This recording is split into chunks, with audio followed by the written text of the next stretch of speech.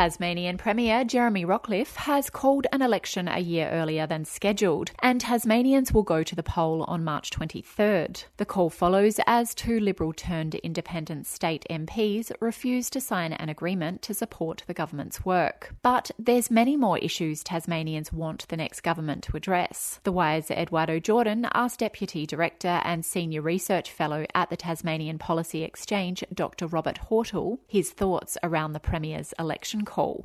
So I think it could have been a good play if he'd made the decision really decisively. But I think unfortunately for him, the way he's made the decision and gone about it has kind of weakened his position.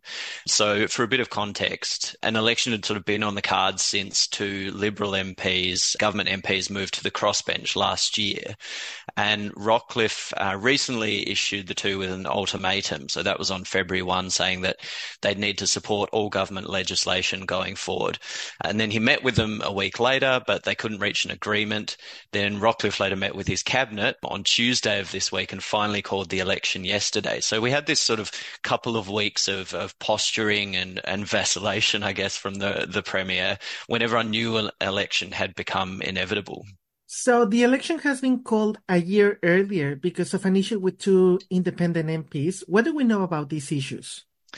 So the main issue that caused the two MPs, Lara Alexander and John Tucker, to defect was alleged lack of transparency around the proposed AFL stadium that is apparently going to be built in Hobart, and also around the Marinus Link project, which will conduct electricity and telecommunications between Tasmania and Victoria. So they were upset about the lack of transparency around those two big projects. But since then, there have been a range of other issues that have sparked fights between them and their former party, the government. So that's been things like John Tucker demanding that we install CCTV cameras in abattoirs to prevent animal cruelty. And also Lara Alexander's been asserting that the Liberal Party, she recently said, is like an abusive partner and has some big problems with its treatment of female MPs. Okay, and what are the hard issues that will be critical to this election, do you think? Well, I don't think Tasmanian independence is going to come up this time around. So we'll be back to the usual issues: lack of affordable housing, the cost of living, hospitals, in particular wait times at emergency. We have really big challenges around that in Tasmania. And of course, the stadium is a very controversial issue in Tasmania, where it should be built, who's going to pay for it, all that sort of thing. Also, who can deliver a strong majority government is always a hot button issue in Tasmania. Something else that just came up this morning actually was the budget deficit in Tasmania is about $200 million more than expected. So there could be some debate around economic management as well. Rebecca White is a Labour leader in Tasmania, and I understand it's very early to know the policies from each political party. But are there some promises made beforehand from Labour in Tasmania? Yeah, Rebecca White's come out of the gates pretty hot on electricity prices. So she said that she'll be looking to cut electricity prices and reduce them in the longer term and eventually, I think, cap them as well.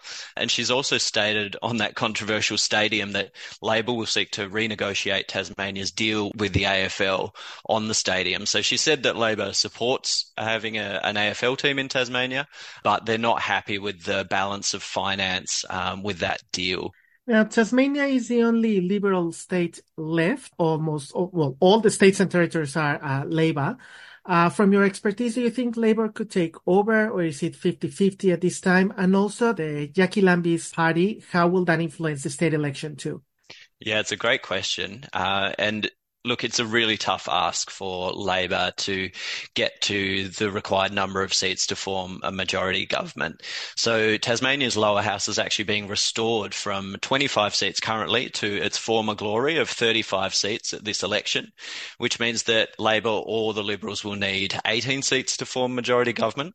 But given Labor's only got 8 seats currently and the Liberals are sort of in a fair bit of internal chaos, that target of 18 seats looks like a real stretch for either party. As you mentioned, the Greens and the Jackie Lambie network are going to be key players, but there's also a few independents that are going to be really important as well. And then in terms of Jackie Lambie, her network has announced 3 candidates so far in 3 of Tassie's 5 electorates. So they could pick up a couple of seats, but it's got to be said that some of the polling showing them with strong support is a pretty small sample size. So even though Labor and the Liberals are both really keen to say that they're not going to do deals with minority parties or independents, they're probably going to have to if they want to form government. Dr. Robert Hortle from the University of Tasmania speaking with The Wire's Eduardo Jordan.